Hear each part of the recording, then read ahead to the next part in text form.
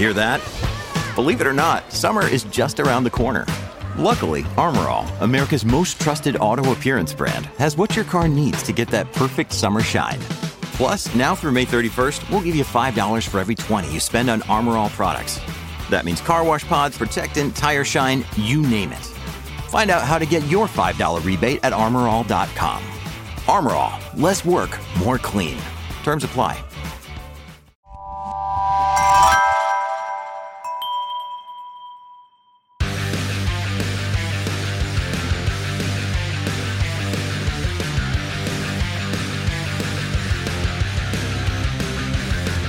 Welcome to Pit Pass Moto, the show that keeps you up to speed on the latest in motorcycling and brings the biggest names in motorcycle racing right to you. I'm Dave Sulecki. I'm Dale Spangler, and this week's guest is Moto America Supersport racer Sam Lockoff. Moto America is an official sponsor of Pit Pass Moto. After record attendance and extremely close racing at Road Atlanta, the Moto America Series heads to picturesque Virginia International Raceway. See, hear, and feel 190-mile-per-hour plus superbikes and 5 other classes as racers take on one of America's best road courses. Virginia International Raceway will also be the premiere for the 2022 Women of the Royal Enfield Build, Train, and Race Championship. Get your tickets and a camping spot, along with info and a complete schedule at motoamerica.com/tickets. And be sure to follow Moto America on Twitter, Instagram, and Facebook for updates. This week's race recap is AMA Supercross Round 16 from Denver, Colorado. The second to the last round of the series. It served up a challenging track and conditions.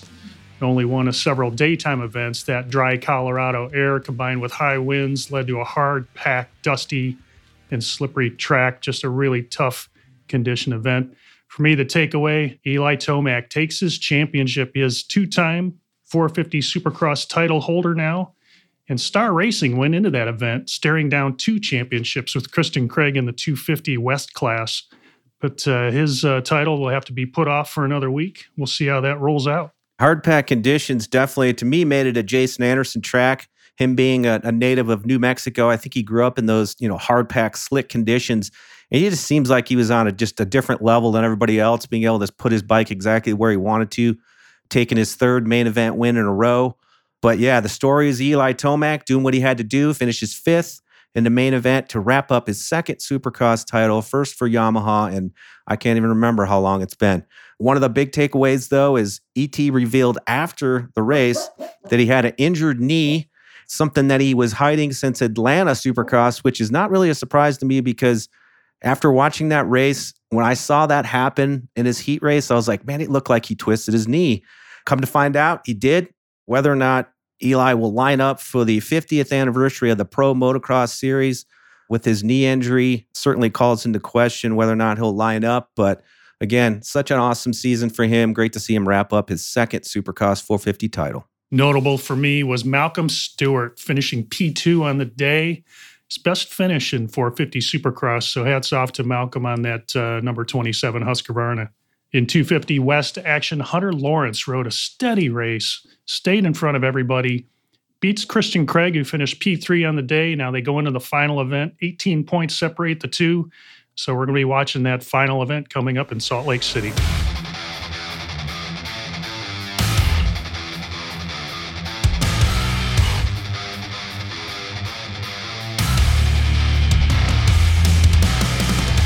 In this week's Industry Spotlight, with May the traditional start of the riding season for many, and with May also Motorcycle Safety Awareness Month, the Motorcycle Safety Foundation would like to remind drivers to actively look out for motorcyclists, and for riders taking their bikes out of winter hibernation to be sure to do a thorough pre-ride inspection.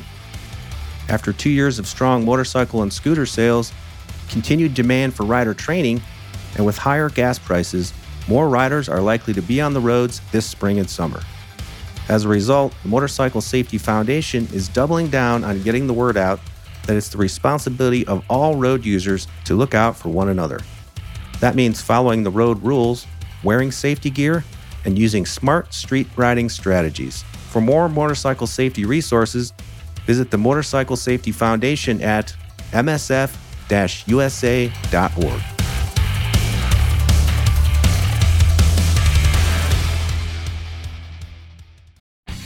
Stay ahead of the pack with the latest racing news and interviews from the Hammerdown Racing Report, your source for regional racing action as well as the national scene. Every week, we recap racing action from all around Northwest Ohio and Southeast Michigan and cover national racing series from the World of Outlaws to NASCAR. Plus, get all the latest racing news. Join hosts Scott Hammer and Ron Miller, along with different featured guests each week. From dirt to asphalt, we have you covered. The Hammerdown Racing Report, available weekly on your favorite podcasting platform.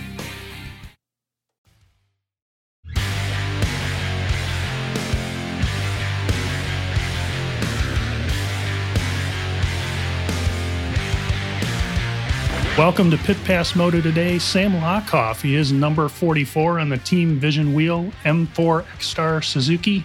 Before we get too far along, happy birthday coming up this week, and welcome to the show, man. Thank you. I appreciate it. Yeah, I'm currently sitting with my friend Toby. He's also a racer, so he's in the background. Congrats on the podiums at round one in Atlanta, going 2-2. That was awesome. Great to see. And leap forward from last year. I know you won a round last year, but man, coming on strong to start the season. Talk us through how Atlanta went for you. Yeah, we definitely came out swinging. So I was on the 750, the Gixxer 750 built by Vision Wheel M4 X-Star Suzuki, and we had no previous data on the bike just because we only got it built the Wednesday before the week before the race. So honestly, a little nervous going into the weekend because we were starting off with brand new electronics, and the first session out, we kind of struggled a little bit just because of the throttle. I'd be giving it an input, certain input, but the bike would be coming back with a different input.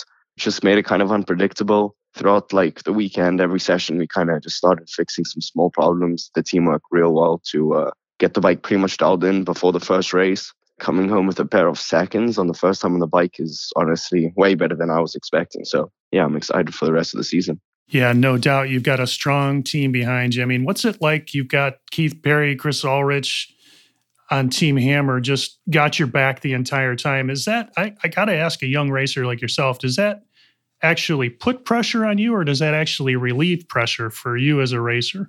Everyone on the team, whether or not they're working on a bike, they all have some type of impact on me. Everyone kind of just helps, but honestly, it doesn't put too much pressure. Chris is always around, so is John. So there's always that certain amount of, okay, I mean, we're on probably the best team on the 600. It's factory Suzuki. So, I mean, I kind of have to perform. But as individuals, they don't necessarily put too much pressure on me, which I really like. So, yeah, I'm just always glad to be around them. So I read somewhere, Sam, where before the start of the 2021 season, you said that signing with the Vision Wheel M4 X-Star Suzuki team was kind of a prove-it year for you. Obviously, you finished third last year in the Super Sport final standings. You had 14 top 5 finishes, 6 podiums, got a win. Do you feel like you proved what you're capable of? And obviously, coming into 2022, it seems like you have more in the tank coming into this year. Well, what are your goals for this season? Definitely to honestly I'm going to do my best to win the championship. I got some pretty tough competition this year, but from the first race, Atlanta being one of my weaker tracks, I definitely feel like I have a chance just because, I'm training pretty much every day and, just always working towards it. I always have goals set, but I don't really tell anyone, but I never really for a weekend, say, okay, I have to win this race, because then kind of psych myself out. So I just go and I just say, I just got to ride, just do what I'm capable of. So after last season, you kind of building that momentum coming into the end of the season, did you feel like you're able to carry that over into the off season, have a good training? Man, I think I saw too where you recently had a move too, where I think you might have moved from either Florida or somewhere back east to California. How was your off season, run up to the start of this season? Yeah, it was good. Last year I was living up in New York for the whole season, and I then went home to Florida because my family migrated there from South Africa about 3-4 years ago. So I spent about a month in Florida, and then I'm speaking to Jake Zemke, he's my manager, and he was saying Temecula is a pretty good place in California. It's kind of centralized around moto training, close to Chuckwalla, close to Buttonwillow. Like you also mentioned earlier about the momentum, I definitely felt like I had momentum going into the last race because I just came off of a win and I've been slowly progressing, getting closer to the front until I was the front. So when I got a Balba, it was kind of raining. I mean, it was downpouring actually. It wasn't kind of raining. That was good. I finished, I think, fourth and then third. I can't remember if it was fourth, but I know I did finish third in one of the races. And then there was quite a long gap between the end of the season and the beginning of the season. And I stayed racing, and the momentum kind of started dying down, like just for me, just because like I didn't race. So I was like, damn, I still quick, like all that stuff. Because I don't know, I've only been racing for 6 years. So I'm always doubting myself. I think I've got to stop doing that. And Jake's also helped me through all that stuff, just because like I'm racing against guys that have been racing for like 5-6 times longer than me. After the first race, I'm definitely going to start giving myself more credits for what I'm capable of. And I'm going to start, I'm going to start getting quite a few more wins this year. After that Wet and Wild Barber event, I know you did some endurance racing and you did it solo. I thought that was kind of interesting when you went to the ASRA Team Challenge at Daytona, which is always a cool event. And it turned out really well for you. You had a great day and won that. Do you see yourself doing any more endurance type racing? You know, I was actually speaking to some of the guys from Suzuki, and the guy that looks over my data, his name's Remy. He actually used to be in a team for World Endurance. He was the data guy for that. So speaking to him, just throwing it out there, like maybe, but I can't imagine riding at nighttime. Like it must just be like feels so weird, so tunnel visioned. And if you like look up, I haven't even been to a stadium where there's lights. So I guess it's pretty bright, but I've just got a feeling if you look in the distance, it's kind of dark. So maybe no endurance racing for me for now. Yeah, definitely in the future, I want to try it. And Daytona was really good. I think it was a CCS race. Those were really good. We won the race by I think 16, 17 seconds. So pretty good pit stops. And then we actually went to the actual Daytona 200 that Moto America hosted this year. And unfortunately, we struggled with our pit stops. And after my first pit stop, I think I was in 7th place, just catching the lead group. I was maybe a second off of them. Came in for the pit stop and I dropped down 3 laps, put in last position, and then I worked my way back up to 18th or 19th. So honestly, for what happened, I didn't do too bad, but definitely next year we're gonna go for the win. So watching you compete, and including Daytona, which I thought you did really well at, I mean, despite those problems, those are things that are kind of out of a rider's control, but you keep your head. And when we talked to you last time, we talked about things you had done when you were younger, go-kart racing, and I kind of asked how that transferred over. But I guess my main question is, for you show a lot of racing maturity for somebody who started racing, kind of racing motorcycles anyway, at a later age. What things influenced you to become so level-headed on the racetrack that you ride, it seems like, beyond your years? That's a really tough question. I've never been asked something similar to that, so it's going to have to take me a while to think about it. But I think in the short answer is just nothing really comes from throwing a fit on the racetrack, because honestly, even last weekend or the weekend of Atlanta, I could have just been like, no guys, the bike isn't rideable. I don't want to help work on it. Put me back in the 600. But I kind of stuck through and was like, yeah, I mean, this bike right now is unrideable, but we have 2 more sessions to get it there. After the second session, I saw the team's progress that they made on the bike after I came in to tell them what was wrong. And there was a bunch of things. Jeremy said to me, you gave me 1 million things that was wrong with the bike and only 500,000 were wrong. So at least I got a little bit done there. So I just keep a level-headed mind, and nothing good comes out of just throwing a fit, making everyone upset. And I feel like if everyone's in a good mood as well, they're just going to want to work harder and definitely smarter. So keeping the head straight is definitely key. Let's talk a little bit more about that, kind of keeping level-headed, work-life balance. I feel like as a racer, sometimes it's pretty easy to go through periods where you can get burned out. What is it that you do to keep yourself relaxed and do outside of riding a motorcycle? I think I saw where you're into rock climbing and I think fishing and probably even surfing. Are those things that you do to kind of keep yourself level-headed like that and just, relax and keep your mind off of the pressure of racing? I am really into rock climbing. I love it. If I had to do another sport, it would definitely be that. But unfortunately, I can't rock climb quite as often anymore, just because no one really knows what causes arm pump or what increases the chances of you getting it. But since rock climbing gives you arm pump and it's a different kind of arm pump to racing, a couple of people have suggested, including Jake, he's like, maybe we should try not rock climb for a bit and see if it helps with arm pump, just because I got it pretty bad in Atlanta. I don't surf. I used to when I was younger. I've heard the water's pretty cold here, and also I don't have any good luck when I get in the water. I always get stung by something, so staying out of the water for a bit. Definitely love rock climbing. I train with Joe Cancelleri. He's in Newport Beach, so I live in Temecula. It's like an hour and 15-minute drive every time I go see him just to work out. But on the drive there, listen to some good music, got a decent audio system in my truck, so playing that loud on the highway, jamming out. I have another kind of interesting question. Like, I've noticed this in Moto America. Like, what is it? Why are there so many fast road racers coming out of South Africa? And then the second part of that is, like, I kind of have this idea that, like, to me, Moto America just seems like such a good feeder series for the world stage. Is that part of it? Or like, what is it about South African road racers coming to the Moto America series? Honestly, since I started racing so late, like Matthew Scott, Cam Peterson, Stephen Udendal, Brad Binder, all of them were already out of South Africa once I started racing. So I never really got to meet them back there. Honestly, the South African Championship for motorcycle racing was decent when I was doing it. This was about 4 or 5 years ago. But I've heard from friends back home that there's maybe like 10 bikes in the whole series, like 1,600, 300s. So the racing's kind of died quite a bit just because there's not that much money in South Africa. And as we know, racing's an expensive sport, but there's also no future. Like, if racing wasn't a thing, just like the college there isn't the best. And to get a job is pretty hard just because of some weird laws that if you want to search up, you guys can. But to get a job is pretty hard in South Africa. And honestly, just making money and the future itself there is just because the country's kind of going downhill pretty quickly over the last couple of years. I feel like everyone just kind of, because with me, I didn't move to America for racing. My family just migrated. We migrated, and then I started racing here just because I was in America. So I feel like that might be what other South Africans are doing, just because America's got a lot of opportunities. It's a great place. Definitely a very big country. I was very shocked because South Africa is probably like 20 hours drive left to right.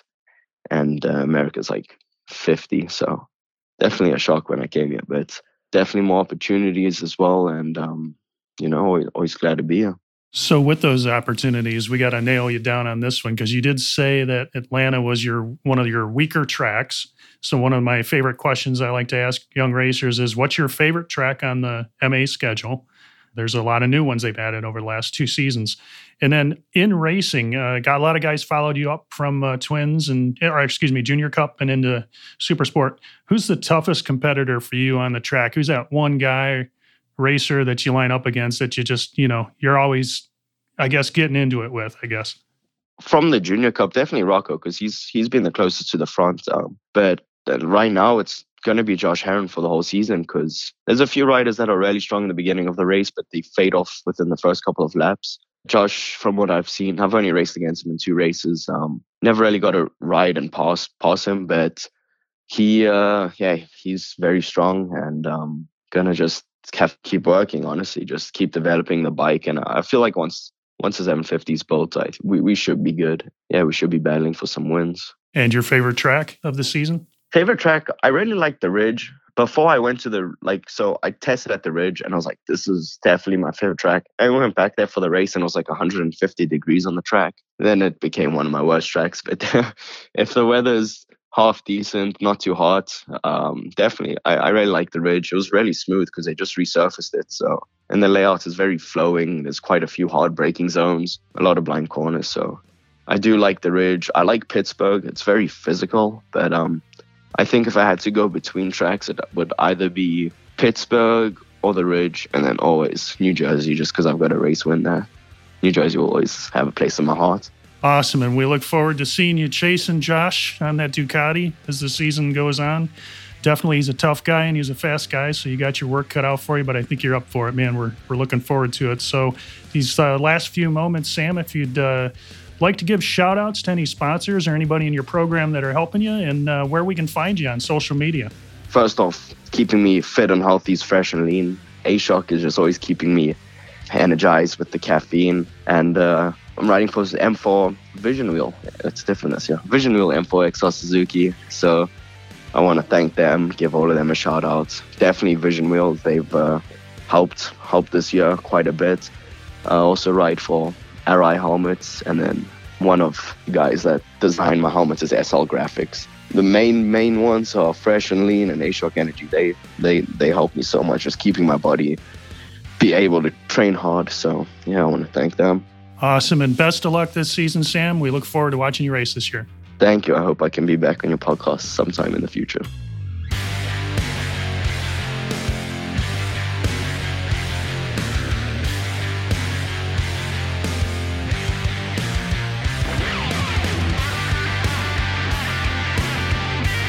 Thanks again to our guests for being with us today, and thank you for tuning in.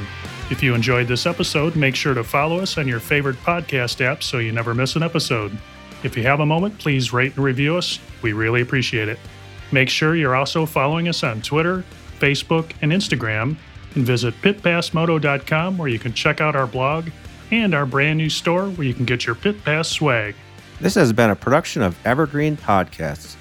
A special thank you to Tommy Boy Halverson, producer Leah Longbreak, and audio engineer Eric Coltnow. I'm Dale Spangler. And I'm Dave Selecki. See you next week on Pit Pass Moto.